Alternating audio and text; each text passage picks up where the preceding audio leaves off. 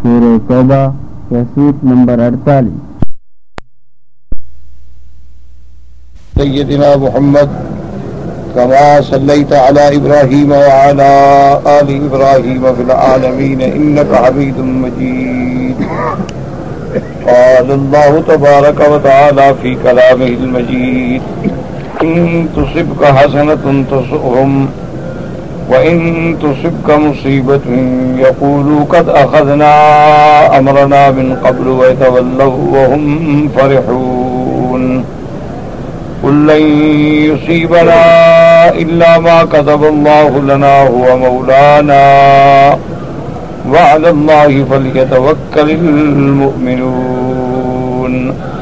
قال المؤلف والمفسر رحمه الله تعالى: يعلم تبارك وتعالى نبيه صلى الله عليه وسلم بعداوة هؤلاء له، لأنه مهما أصابه من حسنة أي فتح ونصر وظفر على الأعداء مما يسره ويسر أصحابه ساءهم ذلك. وإن تصبك مصيبة يقولوا قد أخذنا أمرنا من قبل أي قد اهترضنا من متابعته من قبل هذا ويتولوا وهم فرحون. اب ان آیات مبارکہ میں مفسر رحمت اللہ علیہ فرماتے ہیں کہ اللہ تبارک و تعالی نے اپنے نبی پاک اپنے حبیب سیدنا محمد مصطفیٰ صلی اللہ علیہ وسلم کو خبر دیتے ہیں کہ میرے محبوب بھی آپ کے دشمن ہیں اور آپ کے صحابہ کے بھی دشمن ہیں، یہ اسلام کے بھی دشمن ہیں اور اسلام والوں کے بھی دشمن ہیں. لأنه مہما سنۃ، کہ جب میرے پاک نبی صلی اللہ علیہ وسلم کو اور آپ کے ماننے والوں کو اللہ تبارک و تعالیٰ کوئی حسنہ مانا فتح نصر، آپ کو فتح عطا فرماتی ہیں، خوشی عطا فرماتی ہیں، مدد فرماتی ہیں دشمنوں پر. اللہ تبارک و تعالیٰ مومنوں کے لیے فتح اور کامیابی کو آسان کر دیتی ہیں. ساءہم بذالک، ان منافقین کو یہ بات بڑی بری لگتی ہے کہ جب حضور صلی اللہ علیہ وآلہ آلہ وصحبہ وسلم کو اللہ مدد فرماتے ہیں، نصرت فرماتے ہیں، فتح ہو جاتی ہے، تو یہ منافق جو ہیں، یہ دشمنان دین جو ہے، ان کو بڑی تکلیف ہوتی ہے، یہ بڑے پریشان ہو جاتے ہیں. وَإِن تُصِيبَكَ وَإِن تُصِبْكَ مُصِيبَةٌ، اور جب آپ کو تکلیف پہنچی ہے، آپ کو شکست ہو جاتی ہے، تو یہ کہتی ہیں کہ دیکھو ہم نے احتیاط کر لی تھی، اچھا ہوا نا کہ ہم مسلمانوں کے ساتھ نہیں گئے، بھئی ہم تو سمجھدار ہیں، ہم نے پہلے ہی فیصلہ کر لیا تھا کہ نہیں جانا ہے، اگر جاتے تو ہم بھی مارے جاتے، ہمیں بھی تکلیف ہوتی، تو اس لیے ہم نے مسلمانوں کا ساتھ نہیں دیا.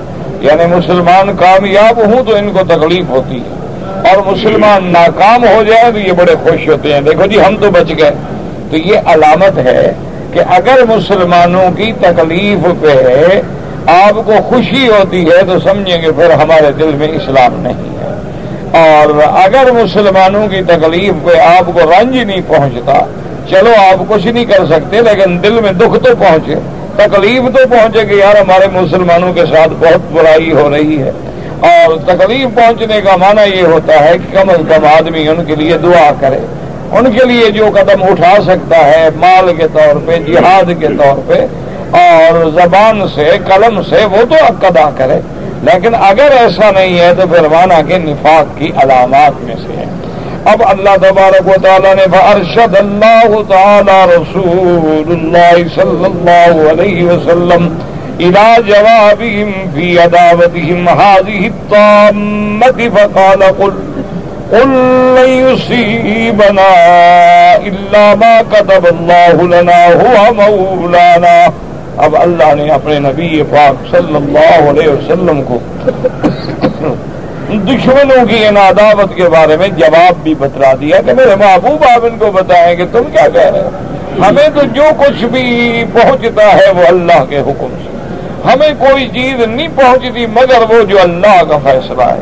ہمیں فتح ہوتی ہے تو یہ اللہ کا فیصلہ ہے، ہمیں شکست ہوتی ہے تو یہ اللہ کا فیصلہ ہے، ہمیں تکلیف پہنچی اللہ کی طرف سے ہے، ہمیں خوشی پہنچے اللہ کی طرف سے ہے، اور مومن کا کام یہ ہے کہ وہ ہر حال میں اللہ کے فیصلے پہ راضی ہو۔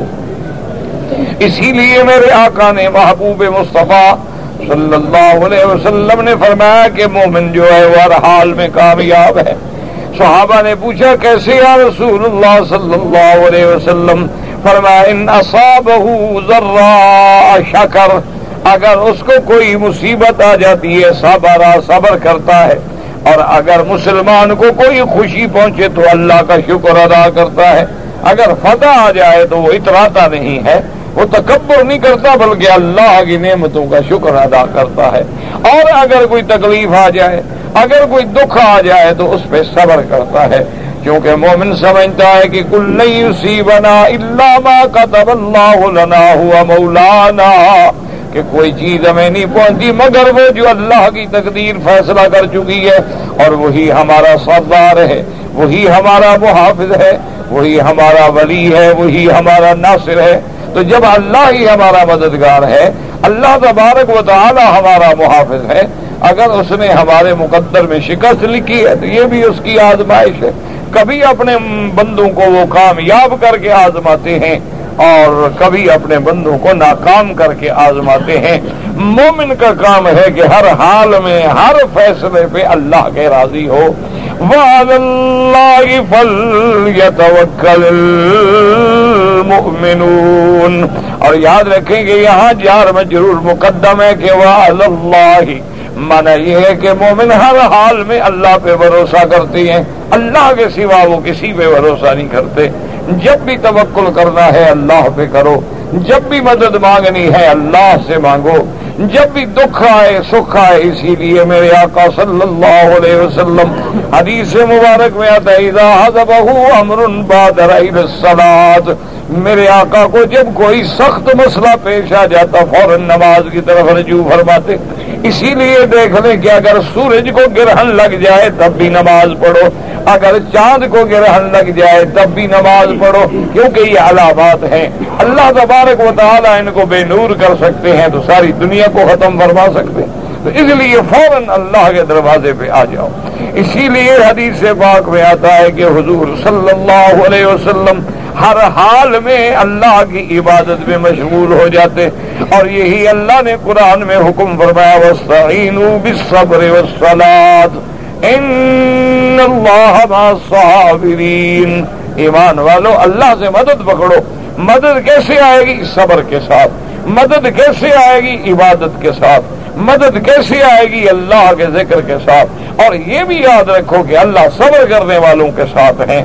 اللہ تبارک و تعالی ہر حال میں ان کی نصرت فرماتے ہیں۔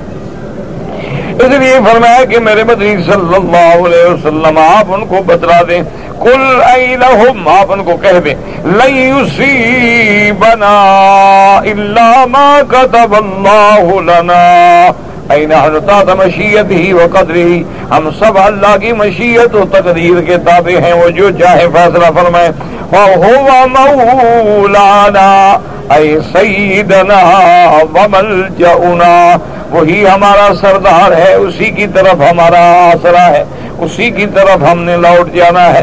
اس لیے بعض علماء فرماتے ہیں کہ اللہ کے سوا لفظ مولانا کسی دوسرے کے لیے استعمال نہ کریں، کیونکہ یہ لفظ جو ہے اللہ کی ذات کے لیے آتا ہے، ہوا مولانا۔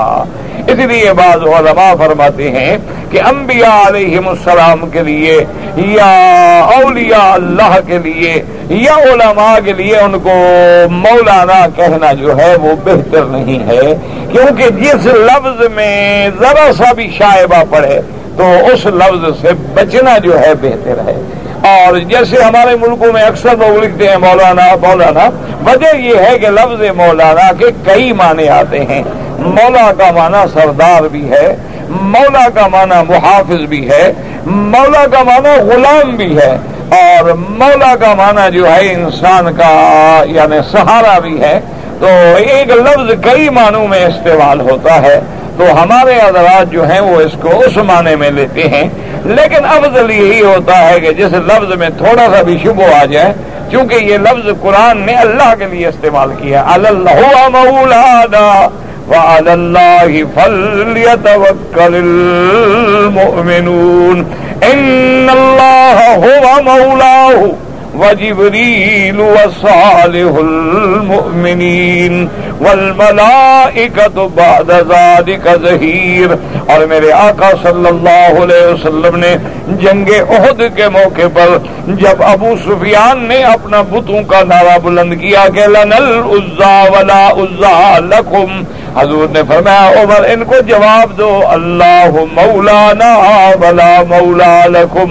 اسی لیے بعض علماء فرماتے ہیں کہ یہ لفظ جو ہے اللہ کے سوا کہیں استعمال نہ کریں، کیونکہ بعض لفظ کے کئی معنی ہوتے ہیں، ایک لفظ کے کئی معنی مراد ہیں.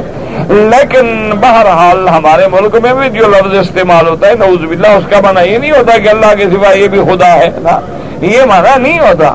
مراد یہ ہوتا ہے کہ عزت والا ہے، سردار ہے، ہم سے بڑا ہے، احترام والا ہے، علم کا احترام، عزت ہے، سردار ہے.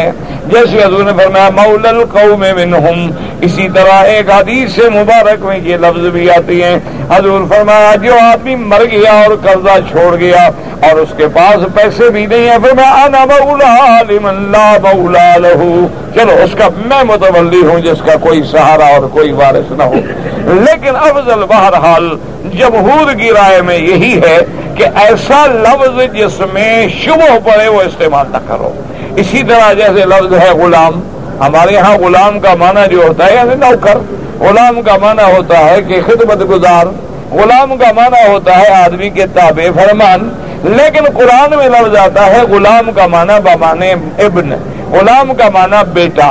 جیسے کہ بی بی نے فرمایا انا یکون لی غلام، کہ مجھے کہاں سے لڑکا ہوگا، میری تو شادی بھی نہیں ہوئی ہے، تو وہاں غلام بے معنی لڑکا ہے. اسی طرح اللہ فرماتی ہیں کہ ہم نے سیدنا ابراہیم علیہ السلام کو خوشخبری دی فبشرناہ بغلام علیم، اللہ نے فرمایا ہم آپ کو علم والا لڑکا عطا فرمائیں گے. تو غلام جو ہے بے معنی ابن ہے. تو ہمارے ہاں جب لفظ غلام استعمال ہوتا ہے وہاں مراد ہوتا ہے یعنی خادم، مراد ہوتا ہے ایک نوکر فرما بردار. لیکن اس لفظ کا معنی بیٹا بھی ہے. تو اب اگر ہم کسی کو کہیں گے یا غلام ہے نا، کیا معنی غلام ہے، جیسے کہتے ہیں ہمارے ہاں بھئی غلام نبی کا بیٹا ہو گیا، یا کہتے ہیں کہ اللہ کا غلام تو معنی اللہ کا بیٹا ہو گیا. تو جس لفظ میں شبہ پڑے وہ لفظ استعمال نہ کریں تو زیادہ بہتر ہے، کیونکہ بلا وجہ ایک خوف پیدا ہوتا ہے کہ کوئی بندہ اس سے غلط معنی مراد نہ لے لے. اور خاص طور پہ دشمن جو ہے یہود ہیں، نصارہ ہیں اور ہنود ہیں، اسی طرح اور کافر ہیں، وہ انہی لفظوں کو دھوکے میں استعمال کرتے ہیں کہ دیکھو جی اگر ہم نے کہہ دیا عیسیٰ علیہ السلام خدا کا بیٹا ہے تو وہاں تو تم ناراض ہو جاتے، تم کہہ دیتے یہ غلام اللہ ہے، یہ اللہ کا بیٹا ہے، تو تم بھی تو اللہ کے بیٹے بنا رہے ہو. قرآن موجود ہے انا یکون لی غلام، غلام بمعنی ابن ہے. تو دشمن کو اعتراض کرنے کا موقع ملتا ہے. اس لیے ہمیشہ ایسے لفظوں کے استعمال سے احتراز کیا جائے، کیونکہ ہمارے یہاں اللہ کی قدرت ہے کہ بہت سارے عربی کے لفظ ہیں لیکن وہ دوسرے معنوں میں استعمال ہوتے ہیں اور جن کو ہم سمجھ بھی نہیں سکتے. یعنی سب سے بڑی بات دیکھ لیں کہ آپ کے جو پاسپورٹ ہوتے ہیں نا تو اس کو دیکھیں وہاں لکھا ہوگا حامل الجواز یا حامل حاضر الجواز یا حامل جواز حاضا، یعنی پاسپورٹ. جیسے ہم کہتے ہیں کہ حامل رکا حاضا، یہ ہمارا خط اٹھا کے لانے والا، یہ پاسپورٹ والا. لیکن عربی میں یہ لفظ جو ہے حامل کہتے ہیں وہ عورت جو حمل والی ہو. حامل کا معنی جیسے حائض کہتے ہیں عورت جو حیض والی ہو. حامل معنی وہ عورت جو پیٹ میں حمل اٹھانے والی ہو. تو یہ اس معنی میں استعمال ہوتا ہے. تو جب عرب لوگ پڑھتے ہیں حیران ہوتے ہیں کہ کیا یار یہ اس ملک کے سارے بندے حاملہ عورتیں ہیں، یہ کیا ترجمہ ہے یا کیا لفظ ہے جو استعمال ہو رہا ہے. وہاں آپ لکھے صاحب حاضر الجواز کہ اس پاسپورٹ والا. تو یہ کیا ہے کہ حامل کا لفظ آپ استعمال کرتے ہیں. وہ کہتے ہیں 20 کروڑ کی آبادی ہے، ان کو ایک لفظ عربی کے ترجمے کرنے والا بھی نہیں مل سکا. تو اس لیے وہ بیچارے بڑے حیران ہو جاتے ہیں. جیسے ہمارے یہاں مثلا ہم کہتے ہیں نا جی جتنے دنیا میں ہمارے یہاں بلوچ قومیں ہیں، جتنی بھی ان کی قسمیں ہیں ماشاءاللہ، تو بلوچ تو بہت قسمیں ہیں نا بلوچوں کی. یہ رند ہے اور یہ قرائی ہے اور یہ لغاری ہیں اور یہ مزاری ہیں اور یہ نشاری ہیں اور جناب یہ زرداری ہیں اور یہ کھوسے ہیں، پتہ نہیں کتنی قسمیں ہیں ماشاءاللہ، وہ سب خان کہلاتے ہیں۔ جتنے بلوچ ہوں گے ان کا لقب بن گیا خان۔ کون ہے جی؟ یہ خان صاحب، خان صاحب۔ حالانکہ عربی میں خان کہتے ہیں خیانت کرنے والے کو، جو کسی کی امانت میں خیانت کرے، خان ہے یا خون ہو تو اس کا مادہ کیا ہے؟ خان ہے، خیانت کرنے والا۔ تو وہ لوگ حیران ہے یار یہ کیسے لوگ ہیں اپنے آپ کو لکھتے ہیں خیانت کرنے والا، یہ عجیب پاگل قوم ہے، تو یہ کیسے خان بن گیا؟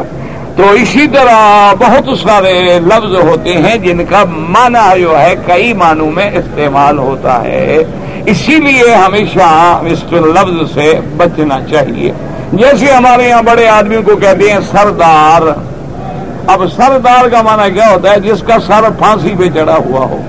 دار کہتے ہیں پھانسی کو، سر مانا سر، یعنی جس کا سر پھانسی پہ لٹکا ہو اس کو کہتے ہیں سردار، یعنی اس کا سر جو ہے بردار، پھانسی پہ لٹکا ہوا۔ لیکن ہمارے یہاں یہ لقب ہے سردار، بڑے آدمی کو کہتے ہیں۔ جیسے ہمارے یہاں بہت سارے لوگ ہیں جو ملک کہلاتے ہیں، حالانکہ ملک بادشاہ ہوتا ہے، اور ہمارے یہاں ایک عام بات ہے جی یہ کون ہے جی؟ یہ ملک صاحب ہے۔ یہ کون ہے جی؟ میاں صاحب ہے۔ یہ کون ہے جی؟ سردار ہیں۔ یہ کون ہے جی؟ چودھری ہیں۔ یہ کون ہے جی؟ خان ہیں۔ یہ کون ہے جی؟ یہ ماشاءاللہ جناب یہ وڈیرے ہیں۔ تو بڑے بڑے عجیب عجیب لفظ ہوتے ہیں، ہر ملک میں ایک مروج زبانیں ہیں، وہاں وہ استعمال ہوتے ہیں اور ان کے اپنے معنی ہوتے ہیں۔ وہ معنی مراد نہیں ہوتا جو عربی میں ہے، اگر وہ معنی لیا جائے وہ تو بالکل نعوذ باللہ خلاف بن جائے، وہ تو اس کا تعریف کے بجائے توہین بن جائے۔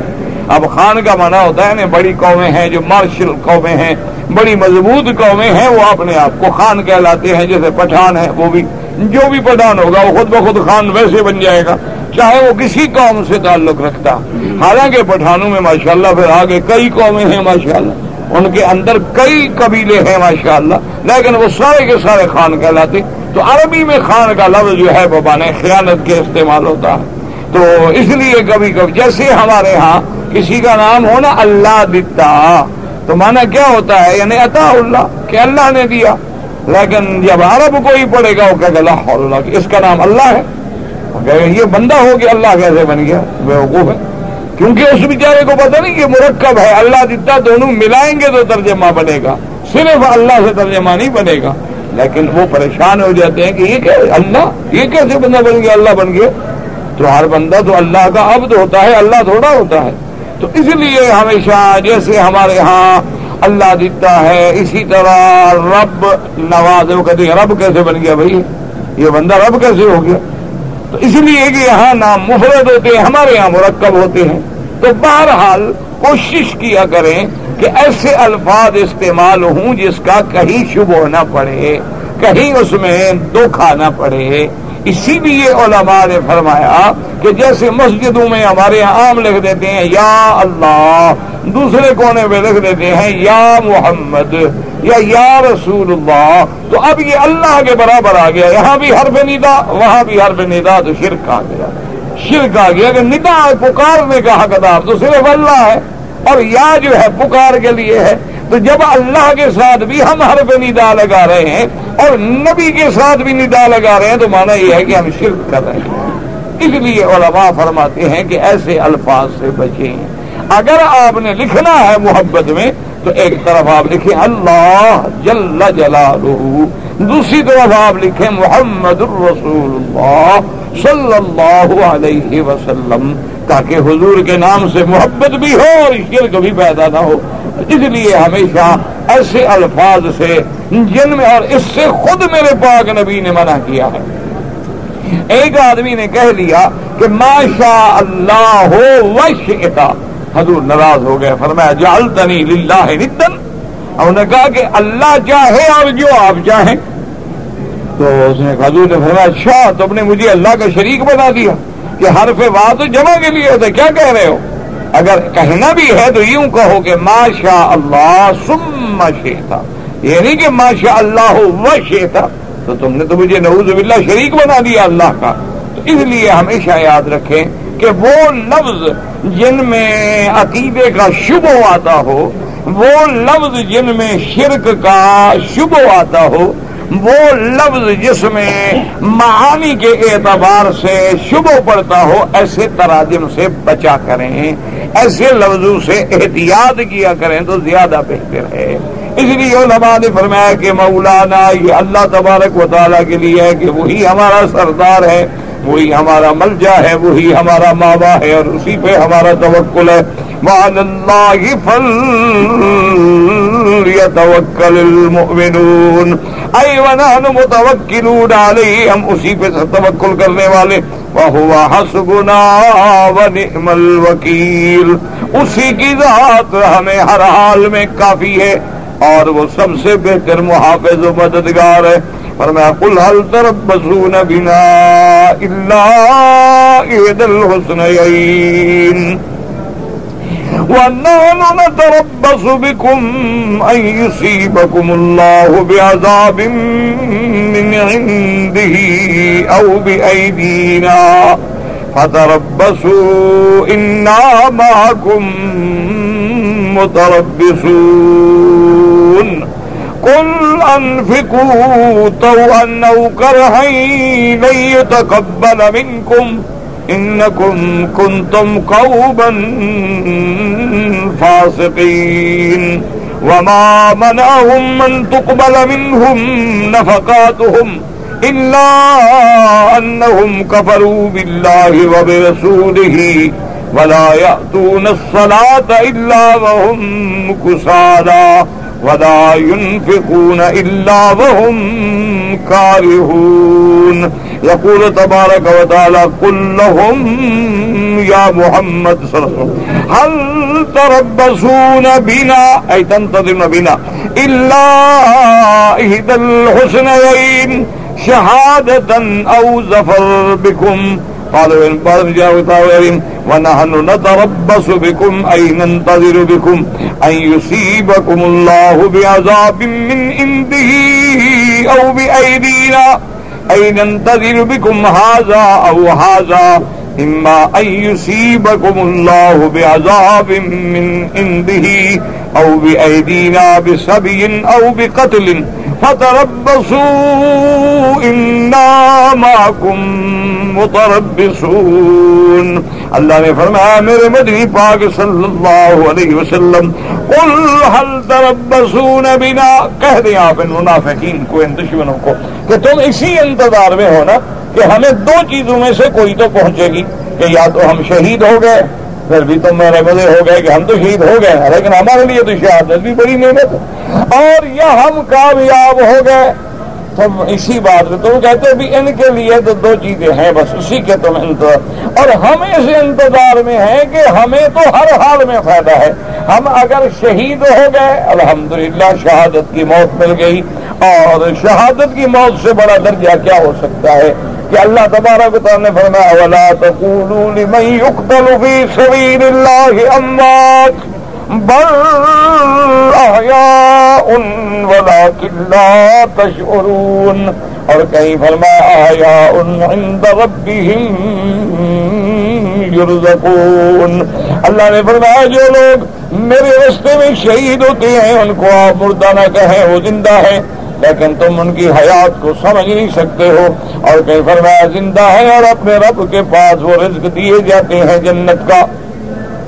اور اسی طرح میرے محبوب سیدنا محمد مصطفیٰ صلی اللہ علیہ وسلم نے فرمایا کہ میری تمنا ہے کہ انا اقتل ثم احیا، میں اللہ کے راستے میں شہید ہو جاؤں، پھر مجھے اللہ زندہ کریں، پھر میں شہید ہو جاؤں، پھر مجھے زندہ کریں، پھر میں شہید ہو جاؤں، پھر مجھے اللہ زندہ کریں۔ تو ہمارے لیے تو شہادت بہت بڑی نعمت ہے، اور اگر اللہ نے ہمیں کامیاب کر دیا تو غازی بن گئے، ملک بھی فتح ہوگا، مال غنیمت بھی ملے گا، اور ہم کامیاب بھی لوٹیں گے۔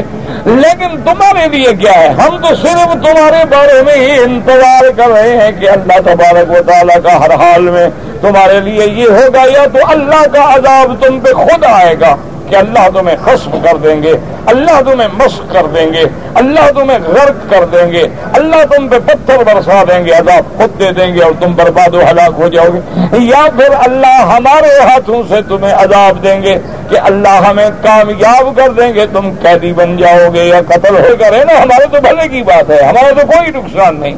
مسلمان تو کسی طرح گھاٹے میں نہیں ہے کہ اگر وہ شہید ہو جاتا ہے، اگر وہ اللہ کے راستے میں مارا جاتا ہے تو یعنی آج بھی آپ دیکھ لیں کہ 1400 سال گزر گئے ہیں، میرے آقا سرکار دو عالم صلی اللہ علیہ وسلم کی بعثت کا زمانہ مبارک جو ہے ہجری سن کے مطابق 1422 سال گزر گئے ہیں، لیکن آج بھی دنیا میں، کشمیر میں، فلسطین میں، افغان میں ایسے واقعات ایک دو نہیں سینکڑوں کی تعداد میں موجود ہیں کہ جو مسلمان مجاہد وہاں شہید ہوئے ان کی لاشیں مہینے مہینے کے بعد، 15 دن کے بعد، 10 دن کے بعد لائی گئی، ایسے معلوم ہوتا تھا ابھی سو رہے ہیں۔ اللہ تبارک و تعالیٰ نے دنیا میں بھی دکھلا دیا ہے کہ ان کے چہروں پہ ایسے سکون ہے، معلوم ہوتا ہے کہ ابھی سو گیا ہے، نیند میں ہے، اس کو کوئی تکلیف ہے ہی نہیں۔ اور دشمن کے ہاتھ میں وہ لاشیں ہیں، کوئی آرام سے بھی نہیں رکھا گیا، اس سے کوئی تلاجے میں بھی نہیں رکھا گیا، اس سے کسی کولڈ سٹوریج میں بھی نہیں رکھا گیا، پڑے رہے بیچارے۔ لیکن وہ لاشیں جب پہنچی ہیں، بعض لاشیں 10 دن کے بعد، بعض 20 دن کے بعد، اور چھوٹے چھوٹے بچوں کی لاشیں ہیں، کوئی 6 سال کا بچہ ہے، کوئی 11 سال کا بچہ ہے، یعنی ایمان سے کہنا پڑتا ہے، ہم تو اخبار میں فوٹو دیکھتے ہیں نا، ان بچوں کے فوٹو دیکھیں تو معلوم ہوتا ہے ان کے چہرے ایسے کھلے ہوئے ہیں جیسے پھول کھل رہا ہو۔ ایک 11 سال کا بچہ ہو اور یہود کی گولیوں کا مقابلہ پتھروں سے کر رہا ہو، ایک 6 سال کا بچہ ہو، یہودی گزرے اور پتھر مار رہا ہو، یعنی چھوٹے چھوٹے بچے کھڑے ہیں، یہودی گزرے کچھ بھی نہ کر سکے، وہ انگلیاں کھڑی کرتے ہیں کہ ہماری فتح ہماری ہوگی، وہ ان کے مکانوں کو بلڈوز کر دیتے ہیں، بلڈوزر پھیر کے وہ ملبے کے اوپر جا کر بھی اسلام کا جھنڈا لگا دیتے ہیں کہ چلو بھائی ٹھیک ہے، مکان گر گیا تو کیا ہو گیا، یہ مٹی کٹھی ہو گئی، اونچی جگہ بن گئی، ہم یہاں بھی جھنڈا لگائیں گے۔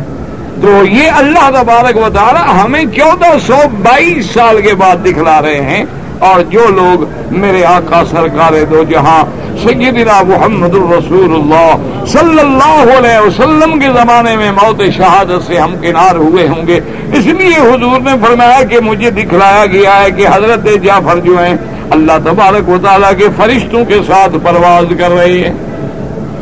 یعنی اس سے بڑا اعزاز کیا ہے کہ اللہ کے نبی فرماتے مجھے دکھلایا گیا ہے، اور اللہ کے نبی کا دیکھنا کبھی غلط نہیں ہو سکتا، اللہ تبارک و تعالیٰ کے نبی کا مشاہدہ کبھی غلط نہیں ہو سکتا۔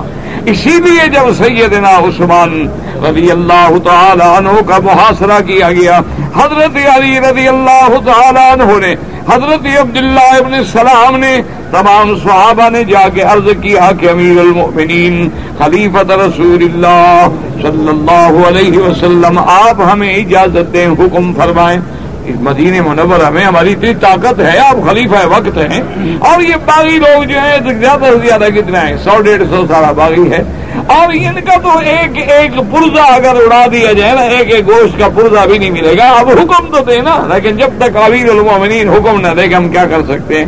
تو انہوں نے فرمایا کہ نہیں، مجھے انتظار ہے اس بشارت کی جو مجھے حضور پاک صلی اللہ علیہ وسلم نے دی تھی کہ میں نے اللہ کے راستے میں شہید ہونا ہے، تو میں نہیں چاہتا کہ میری وجہ سے حضور کے شہر میں فساد ہو جائے، میں اپنی جان دے سکتا ہوں، میں مرتبہ شہادت پہ پہنچ جاؤں گا، لیکن محمد مدنی کے شہر میں میں خون ریزی نہیں برداشت کر سکتا کہ اللہ کے نبی کے شہر میں امن ختم ہو جائے، قتل کیا جائے، 100-150 آدمی کو مار دیا جائے، مجھے شہید کر دیں گے کوئی بات نہیں، مجھے تو حضور پہلے بھی بشارت دے چکے ہیں شہادت۔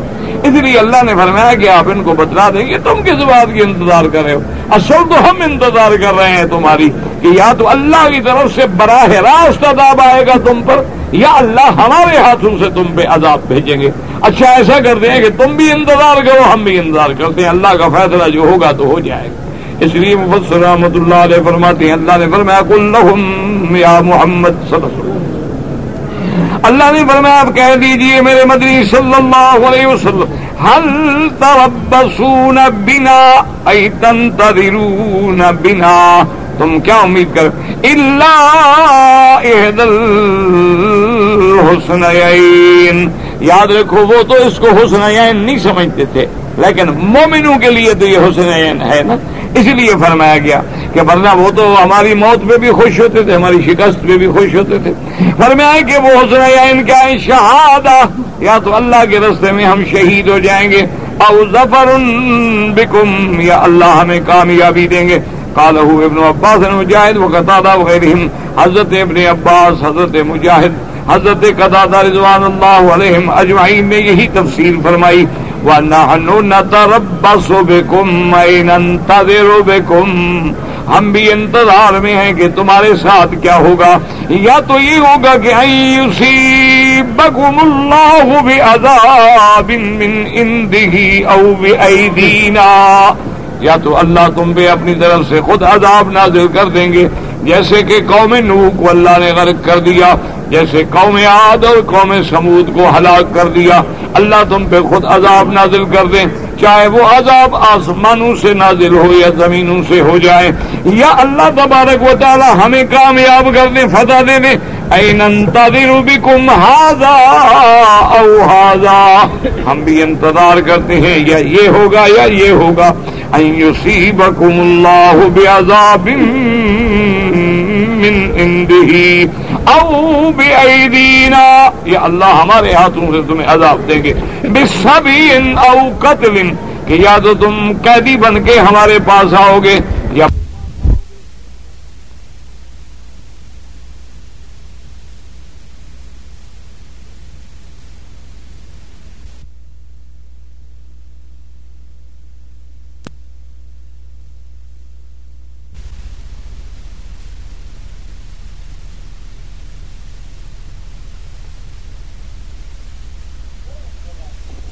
انتظار.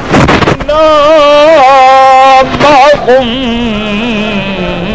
متربصون، ہم بھی ہیں انتظار. جیسے انہوں نے فرمایا ان کو کہہ دو فانتظروا انا معكم منتظرون، تم بھی اللہ کے فیصلے کا انتظار کرو، ہم بھی اللہ کے فیصلے کا انتظار کرتے ہیں.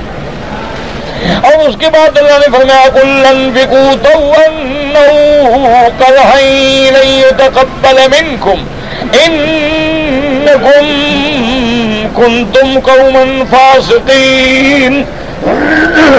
أي مهما أنفقتم من نفقة طائعين أو مكرهين. اللہ نے فرمایا میرے محبوب محمد مصطفیٰ صلی اللہ علیہ وسلم آپ ان منافقوں کو کہہ دیں کہ تم اللہ کے راستے میں خرچ کرو. اگر تم اللہ کے راستے میں خرچ کرو، چاہے اپنی رضامندی سے یا چاہے جبر سے مجبور ہو کر، تمہاری خیرات ہرگز اللہ قبول نہیں فرمائیں گے. اللہ تو خیرات بھی اس کی قبول کرتے ہیں جو ایمان والا ہو، جس کا اللہ پر ایمان ہو. وہ تو اگر ڈھیلا بھی خرچ کرے تو اللہ اجر دیتے ہیں.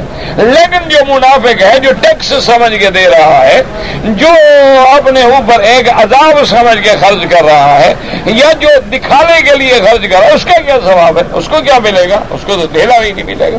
اللہ کے راستے میں خرچ کرنے کا معنی یہ ہے کہ ایمان کے ساتھ، اخلاص کے ساتھ، اللہ تعالی سے رضا و رحمت کے ساتھ بندہ خرچ کرے. لیکن اگر کوئی منافق خرچ کرے گا وہ دکھانے کے لیے، اس لیے قرآن نے یہ فیصلہ کیا کہ آج بھی دیکھو کہ تم اگر جو اللہ کے راستے میں دے رہے ہو تو کیوں دے رہے ہو؟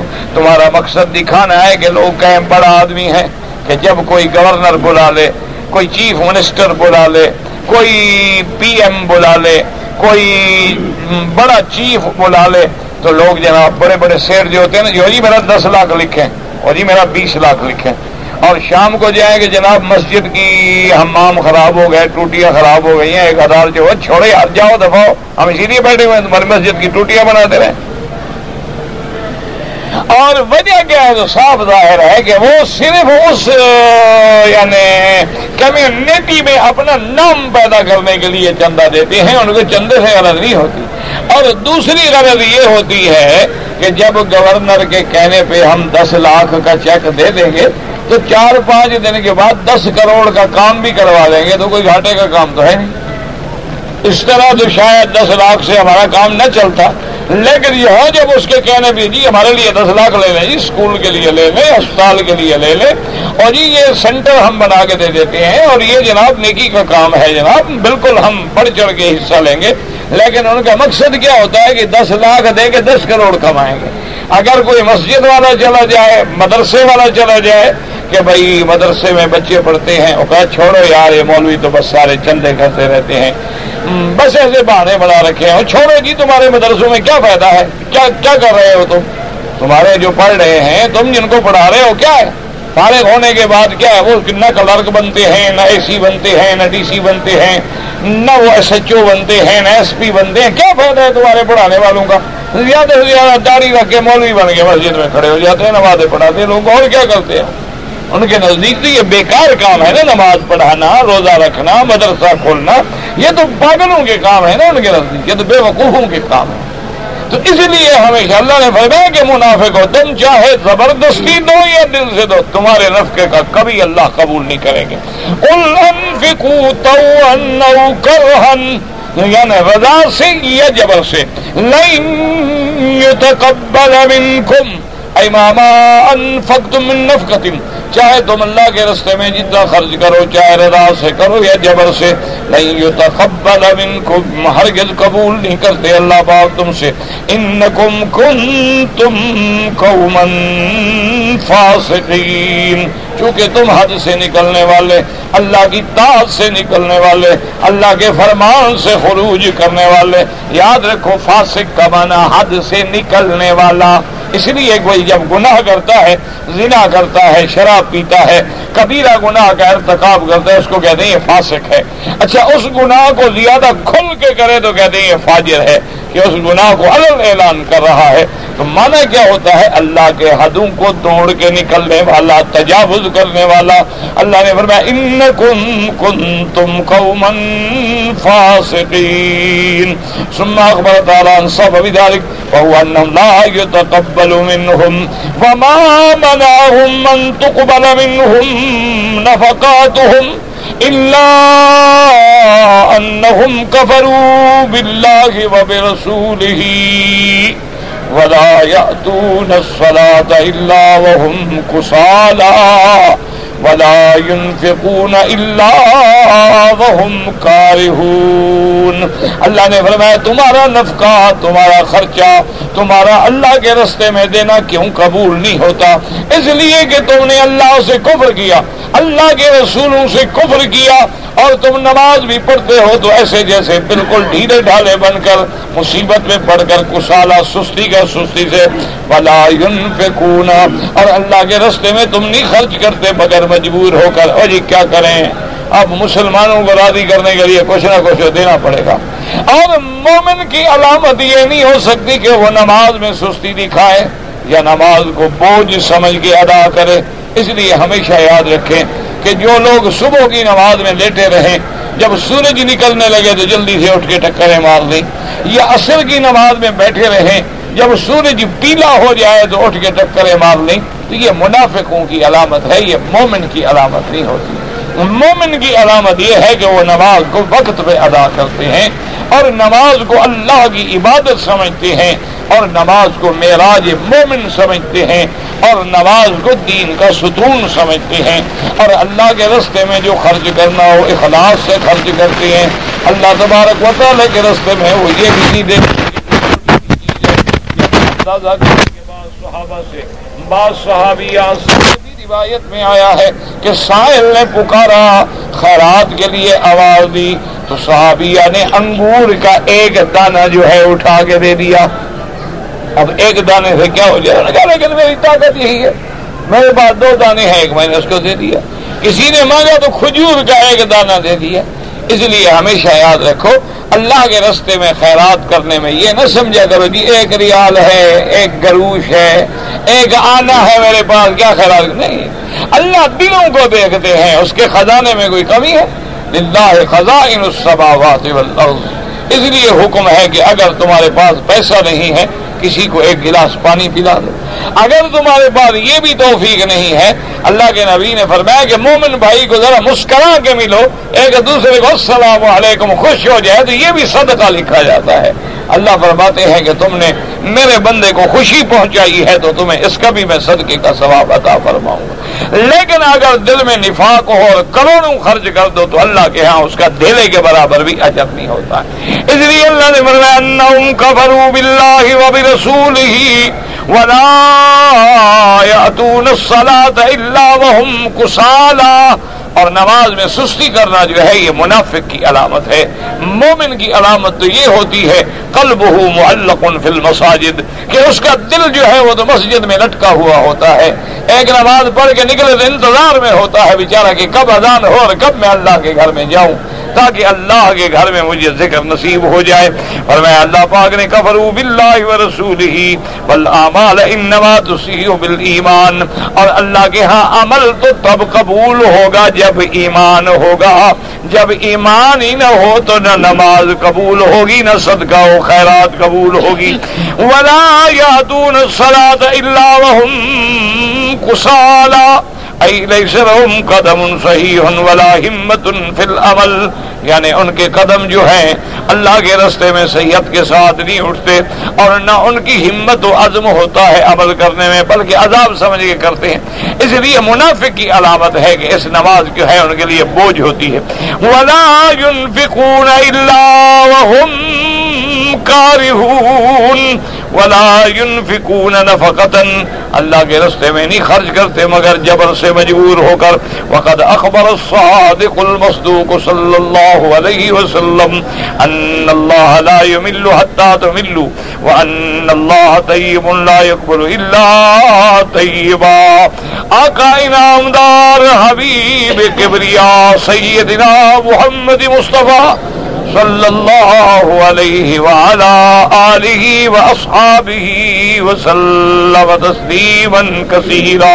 حضور نے فرمایا یاد رکھو ان اللہ لا یمل، اللہ تبارک و تعالیٰ تو نہیں تھکتے، وہ تو پاک ہے نا. تم مانگتے مانگتے کہو جی اتنا دیر ہو گئی اتنا عرصے سے دعا مانگ رہا ہوں جی میری تو دعا قبول نہیں ہوتی. اچھا اور کبھی کبھی بعض جاہل یہ بھی کہہ دیتے اور جی اللہ میاں بھی بڑے آدمیوں کی سنتا ہے ہم غریبوں کی تو اللہ بھی نہیں سنتا، آدمی کافر ہو جاتا ہے. یہ لفظ کہنے سے آدمی کافر ہو جاتا ہے. اچھا یہ کہنے سے کہ دیکھو جی مجھے تو آج 6 مہینے ہو گئے دعا مانگتا، اللہ پر میں بے وقوف ہوں، میں تو انبیاء کی دعا بھی کبھی 80 سال کے بعد قبول کرتا ہوں تو تم کون ہو؟ یعقوب علیہ السلام کتنا عرصہ دعا مانگتے رہے. سیدنا یوسف علیہ السلام جب جدا ہو گئے تو اللہ کے پیغمبر حضرت یعقوب نے کیا خیال ہے آپ کا؟ یعنی حضرت یوسف جب جدا ہوئے ہیں تو بالکل بچپن ہے اور جب ملاقات ہوئی ہے ماشاءاللہ وہ تو بادشاہ بن گئے تھے. اتنا طویل مدت تک حضرت یعقوب رو رہے ہیں. اسفا علی یوسف وابیضت عیناہ من الحزن، حضرت یوسف کے غم میں آپ کی آنکھیں جو تھی وہ سفید ہو گئی اور سیدنا یعقوب علیہ السلام کی کمر مبارک جو تھی وہ جھک گئی. ہر وقت اللہ سے مانگ. اچھا یہ بھی یقین ہے کہ اللہ ملائیں گے لیکن کب ملائیں گے پتہ. یعنی یعقوب علیہ السلام کو یہ یقین ہے 100% یقین کہ ان کو پتا ہے کہ میرے بیٹے یوسف نے جو خواب دیکھا ہے وہ نبی کا خواب ہے، وہ کبھی غلط نہیں ہو سکتا. تو وہ خواب تو سچا ہونا ہے، مانا ہے کہ ملنا ہے ہم نے، لیکن کب ملنا ہے یہ اللہ کی مرضی ہے.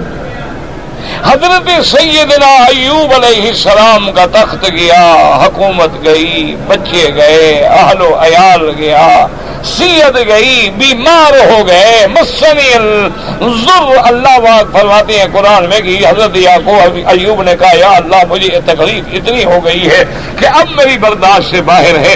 یعنی وہ آدمی نبی بھی ہے بادشاہ بھی ہے، اب یہ عالم ہے کہ خود ایک چھوٹی سی جھوپڑی میں زندگی گزار رہے ہیں. ملک بھی گیا، اقتدار بھی گیا، بچے بھی گئے، حکومت بھی گئی، ایک بیوی ہے بیچاری جو خدمت کر رہی.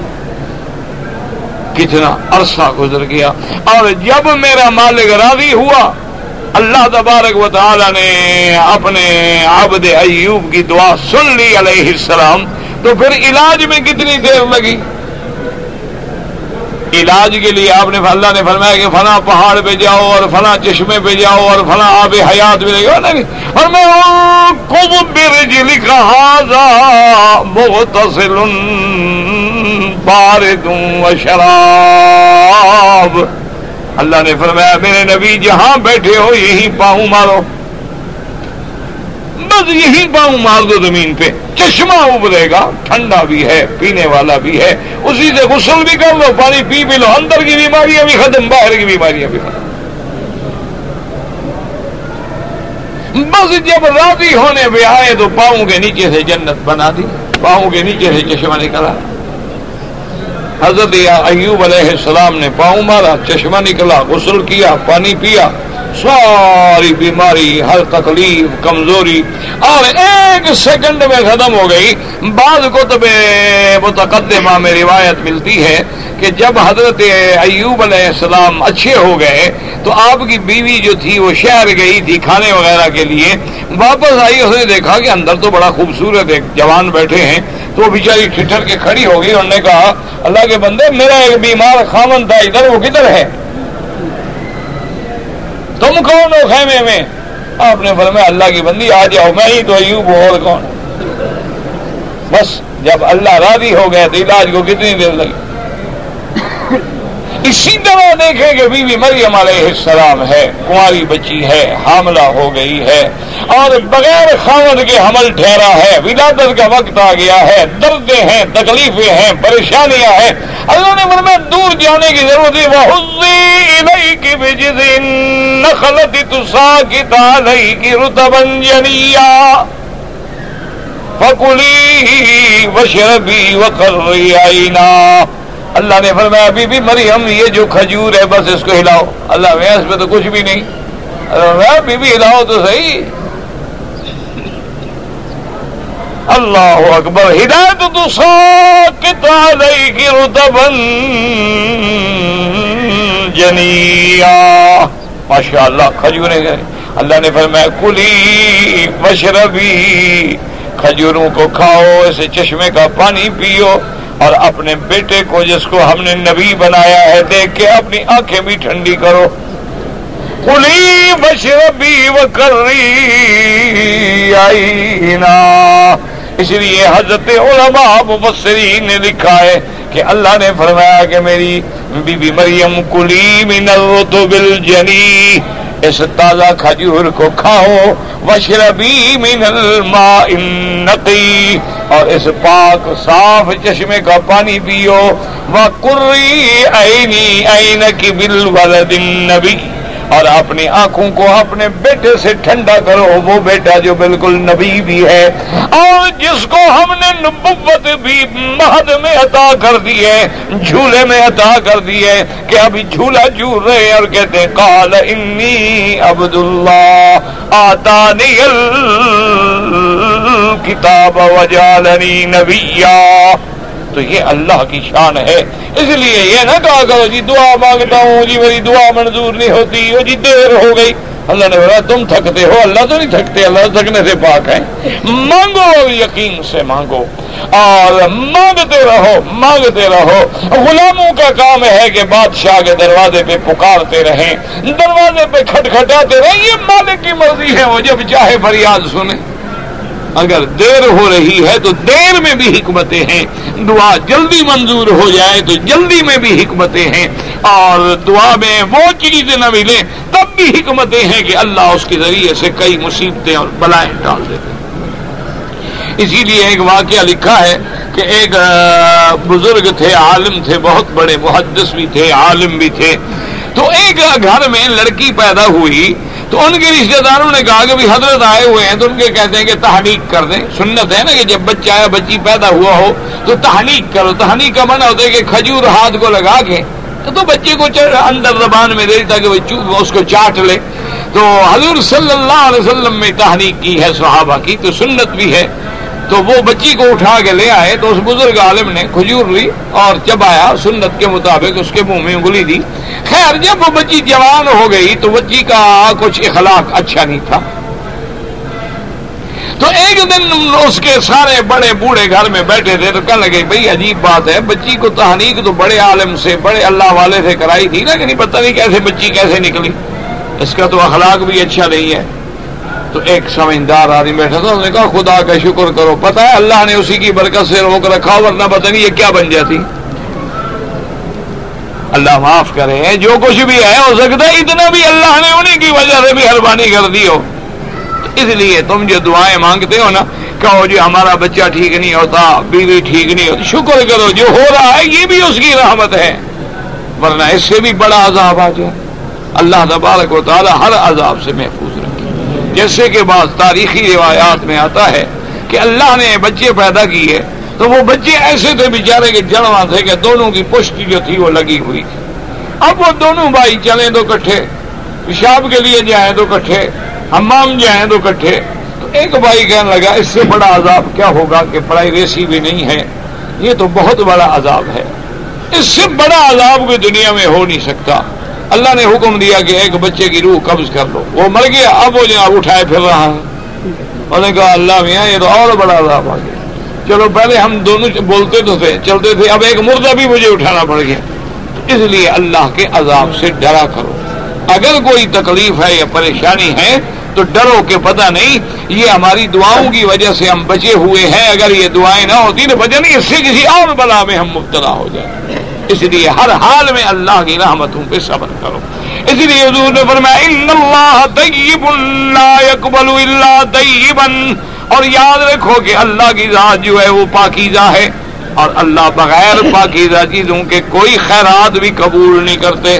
تم سود کھا کے خیرات کرو، یا تم رشوت کھا کے خیرات کرو، یا تم ڈاکے ڈال کے خیرات کرو، یا تم چوری کر کے خیرات کرو، یا لوگوں کے مال میں خیانت کر کے خیرات کرو، یہ حرام ہے، اللہ قبول نہیں فرما. اللہ پاک ہے، وہ پاک مال ہی قبول فرماتی ہیں. فَلِهَذَا لَا يَقْبَلُ اللَّهُ مِنْ هَؤُلَاءِ نَفَقَةً وَلَا عَمَلًا لِأَنَّهُ إِنَّمَا يَتَقَبَّلُ مِنَ الْمُتَّقِينَ. اللہ تبارک و تعالی ان لوگوں سے نہ ان کی خیرات قبول کریں گے نہ کوئی عمل قبول کریں گے. إِنَّمَا يَتَقَبَّلُ اللَّهُ مِنَ الْمُتَّقِينَ. اللہ عمل بھی خیرات بھی ان کی قبول کرتے ہیں جو اللہ سے ڈرنے والے ہیں. حلال سے خیرات کرو. اللہ آپ کو بھی اور مجھے بھی توفیق دے.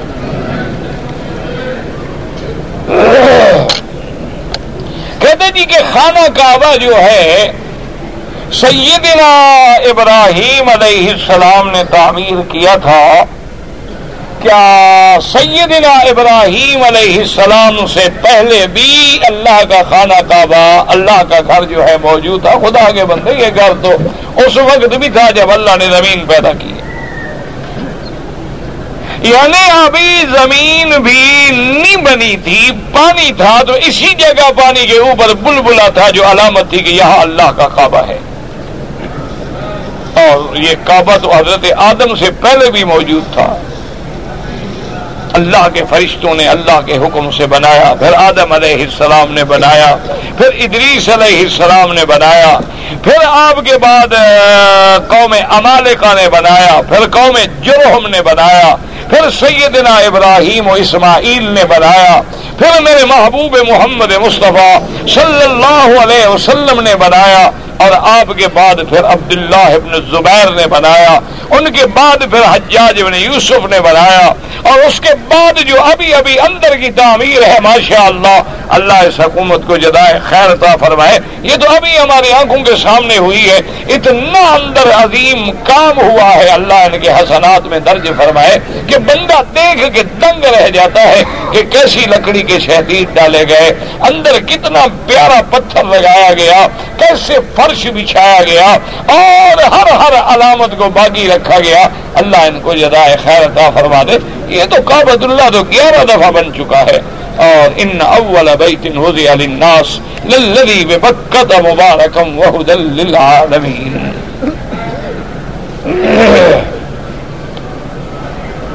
کہتے ہیں جی کہ بعض لوگوں کو ہم نے دیکھا ہے کہ نماز میں اپنے کپڑے ٹھیک کرتے رہتے. بھائی یہ تو کھیلنے والی بات ہے، یہ اللہ ہدایت عطا فرمائے. بس اعتراض نہیں کرنا چاہیے، لیکن یہ ادب نماز کے خلاف ہے، خشوع کے خلاف ہے، اور خضوع کے خلاف ہے. کہ کپڑے بنا رہے ہیں، کبھی رومال بنا رہے ہیں، کبھی جیب میں گھڑی نکال کے ٹائم دیکھ رہے ہیں، کبھی آج کل تو ماشاءاللہ موبائل فون کا بھی عذاب آ گیا ہے، یہ بھی ایک مستقل عذاب ہے. اور ہر 2 منٹ کے بعد جناب ماشاءاللہ میوزک بج رہا ہے، اور دھونے گانے کی طرز پہ اس کی گھنٹیاں بج رہی ہیں، اور ساتھ والوں کی نماز بھی برباد ہو رہی. انا للہ و انا الیہ راجعون.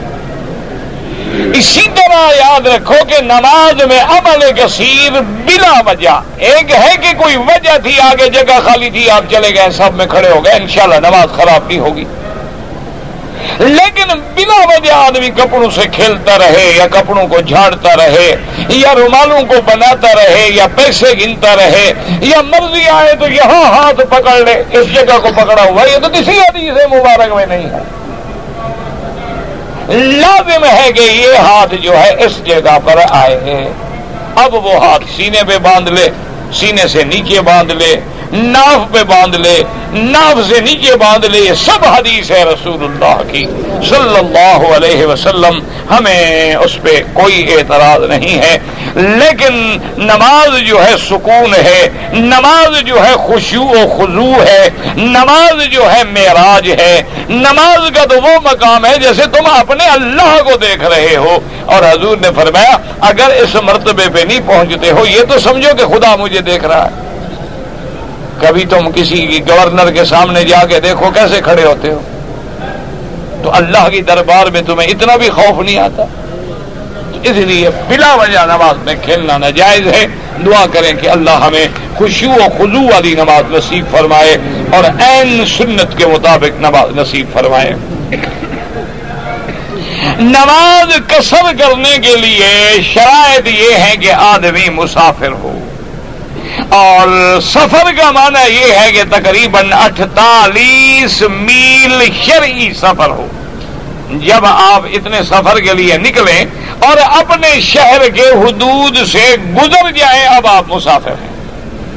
پھر اگر نماز کا وقت آ جائے 4 رکعت کی نماز جو ہے وہ 2 رکعت پڑھیں گے، سنت اور نفل جو ہے معاف ہیں، وطر جو ہے امام ابو حنیفہ رحمۃ اللہ علیہ کے نزدیک پڑھیں گے چونکہ واجب ہے، اور باقی ائمہ فرماتے ہیں وطر بھی معاف ہے، سنت ہے، پڑھے گا تو پڑھے گا، نہیں پڑھے گا تو کوئی حرج نہیں ہے۔ بہرحال نماز قصر جو ہے، مجاہدین جو کشمیر میں یا فلسطین میں ہیں وہ جہاد بالکل جہاد ہے، اور جو ان کے زندہ ہیں وہ غازی ہیں، اور جو مر رہے ہیں وہ شہید ہیں، اور ان کی شہادت میں تو کوئی شبہ نہیں ہے۔ اور یاد رکھو کہ جہاد کشمیر تو اتنا کھرا جہاد ہے کہ براہ راست ہندو سے جہاد ہے۔ بعض جگہ تو ہوتا ہے نا کہ بظاہر لڑنے والے مسلمان ہیں، گو کافروں کے ایجنٹ ہیں، لیکن ظاہر تو مسلمان ہیں نا۔ لیکن یہاں تو کوئی یعنی شک شبہ والی بات ہی نہیں کہ سامنے ہندو ہے۔ باقی ان کے جو گائیڈ ہیں، اگر گائیڈ بھی مسلمان ہے اور وہ بھی شہید ہو گیا اس کا مرتبہ بھی شہادت کا ہے، لیکن اگر گائیڈ مسلمان نہیں ہے تو وہ شہید نہیں ہوگا۔ ایک آدمی نے سود کے پیسے جو ہیں، اس کی لڑکی کو طلاق ہو گئی تھی، اس نے اس کو دے دیے۔ دیکھو سود کا پیسہ لینا حرام ہے، دینا بھی حرام ہے۔ یہ تو ایک علماء اور فقہا نے حل لکھا ہے کہ مثلاً ہم نے غلطی سے سود پیسہ ڈال دیا سیونگ اکاؤنٹ میں، اب اتفاق سے 10,000 روپے سود بن گیا، تو اب علماء نے لکھا کہ کیا کریں، اگر ہم چھوڑتے ہیں تو بینک پی جائے گا، وہ تو پہلے حرام کھانے کا عادی ہے، تو پھر ہم نے اس کے حرام میں اور گناہ کے کام میں مدد کی نا، اس کے 10,000 چھوڑ دیا، تو اس لیے فقہا نے لکھا کہ اس سے لے لو اور بغیر نیت ثواب کے کسی کو دے دو، یعنی ثواب کی نیت نہ کرو کہ ثواب تو ملے گا حلال پر، یہ تو حرام ہے، حرام پہ ثواب کیسے ملے، لیکن ان سے لینے کے بعد کسی غریب کو دے دو۔ اس کی لڑکی اگر غریب ہی طلاق ہے بیچاری کی تو دے دیا کوئی بات نہیں، لیکن ثواب کی نیت نہ کرے، ثواب نہیں ملے گا۔ اور آئندہ ایسے اکاؤنٹ میں پیسے نہ رکھے۔ اچھا، بعض مسلمان یہ سوچتے ہیں کہ جب ابھی ہم ایسا کرتے ہیں کہ 5 لاکھ روپے بینک میں ڈال دیتے ہیں، سود جو آئے گا ہر مہینے کا یا سال کا ہم غریبوں کو دیتے رہیں گے، یہ حرام ہے۔ سود کا لینا بھی حرام، دینا بھی حرام، لکھنا بھی حرام، گواہی دینا بھی حرام، سب پہ اللہ نے لعنت بھیجی ہے۔ یہ دین کا علم نہیں ہے۔ میں ایک کتاب ہے فضائل اعمال، اس کا مطالعہ کرتا ہوں، جو بھی آپ کو دین کی کتاب ملے ہر کتاب کا مطالعہ کریں۔ بہرحال جس میں بھی دین کی باتیں لکھی ہوئی ہوں وہ جن کی بھی ہو، فضائل اعمال میں بھی فضائل ہیں اور فضائل میں اگر ضعیف احادیث بھی آ جائیں تو کوئی حرج نہیں ہوتا۔ اللہ کے نبی نے اور صحابہ نے ایک سفر میں زیادہ عمرے بھی کیے ہیں۔ حضور نے تو حج بھی ایک کیا ہے، پر جو باقی حج کر رہے ہیں وہ ختم۔ یہی تو وہ بات ہے نا جو آدمی کو سمجھ نہیں آتی۔ اصل بات یہ ہوتی ہے کہ ہم جو کام کر رہے ہیں وہ شریعت میں ثابت ہے یا نہیں۔ اگر ثابت ہے ہم 1000 دفعہ کریں ثواب ملے گا، 1 دفعہ کریں ثواب ملے گا، اور اگر قرآن حدیث میں ثابت نہیں ہے تو وہ بدعت ہے، وہ 1 دفعہ بھی کریں ناجائز ہے اور 10 دفعہ بھی کریں ناجائز ہے۔ اسی طرح تو حضور پاک نے کبھی ایک دن میں 10 طواف بھی نہیں کیا، اب اگر کوئی 10 طواف کرے نعوذ باللہ وہ بھی بدعت ہو گئی۔ حضور پاک نے ایک دن میں کبھی 10 رکعت نفل مثلا نہیں پڑھی، اگر ہم پڑھیں تو وہ بھی بدعت ہو گئی۔ حضور نے ساری زندگی میں 4 عمرے کیے، ہم زندگی میں 100 عمرہ کریں تو وہ بھی بدعت میں شمار ہو جائے۔ حضور نے ساری زندگی میں 1 حج کیا، ہمیں اللہ 100 حج نصیب کرے تو وہ بھی بدعت میں نصیب ہو جائے گا۔ انا للہ و انا الیہ راجعون۔ عجیب بات بھی ہو کہ اگر حضور نے ایک سفر میں عمرہ کیا ہے تو آپ بھی 1 کریں، دوبارہ نہ کریں، یہ کون سی بات ہے؟ حضور نے 1 دفعہ عمرہ کیا، لیکن اگر ہم آگے مدینے چلے گئے، واپس آئیں گے میقات ہے، ہم پھر عمرہ کریں گے۔ اگر ہمیں اللہ نے اسباب پیدا کر دیے، ہم طائف چلے گئے، واپس آئیں گے میقات ہے، ہم پھر عمرہ کریں گے۔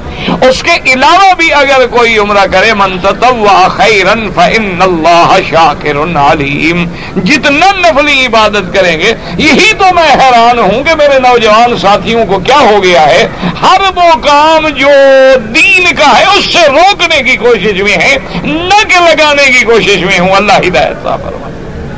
انا للہ و انا الیہ راجعون۔ یاد رکھو کہ جو کام قرآن سے، حدیث سے، اجماع صحابہ سے یا قیاس علی الکتاب و سنہ سے ثابت ہے، وہ عمل سنت ہے، اس کو 1,00,000 دفعہ کرو تو سنت ہے، اور 1 دفعہ کرو تو سنت ہے۔ اور ایک حدیث میں آتا ہے کہ حجج النسک عمر تطر، کہ بار بار عمرہ کرنا جو ہے وہ گناہوں کو کھا جاتا ہے اور غریبی کو مٹا دیتا ہے۔ اسی طرح حضور پاک نے فرمایا ہے کہ رمضان کا عمرہ ایسی ہے کہ حجۃ معی، جیسے اس نے میرے ساتھ حج کیا ہو۔ اور اسی طرح حضور کی حدیث میں ہے العمرۃ الی العمرۃ کفارۃ لما بینہما۔ اور اسی طرح صحابہ سے موجود ہے کہ صحابہ جب بھی بال بڑے ہوتے جا کے عمرہ کر رہے تھے کہ یار بال جو منڈوانے ایسے کیوں منڈوائے، عمرہ کر کے کیوں نہ منڈوائے، ثواب بھی حاصل ہو جائے۔ حضرت علی نے کتنے عمرے کیے، حضرت عبداللہ ابن زبیر نے کتنی عمرے کیے، حضرت عبداللہ ابن عمر نے کتنی عمرے کیے، سیدہ عائشہ نے کتنی عمرے کیے۔ نعوذ باللہ وہ سارے اہل بدعت تھے۔ انا للہ و انا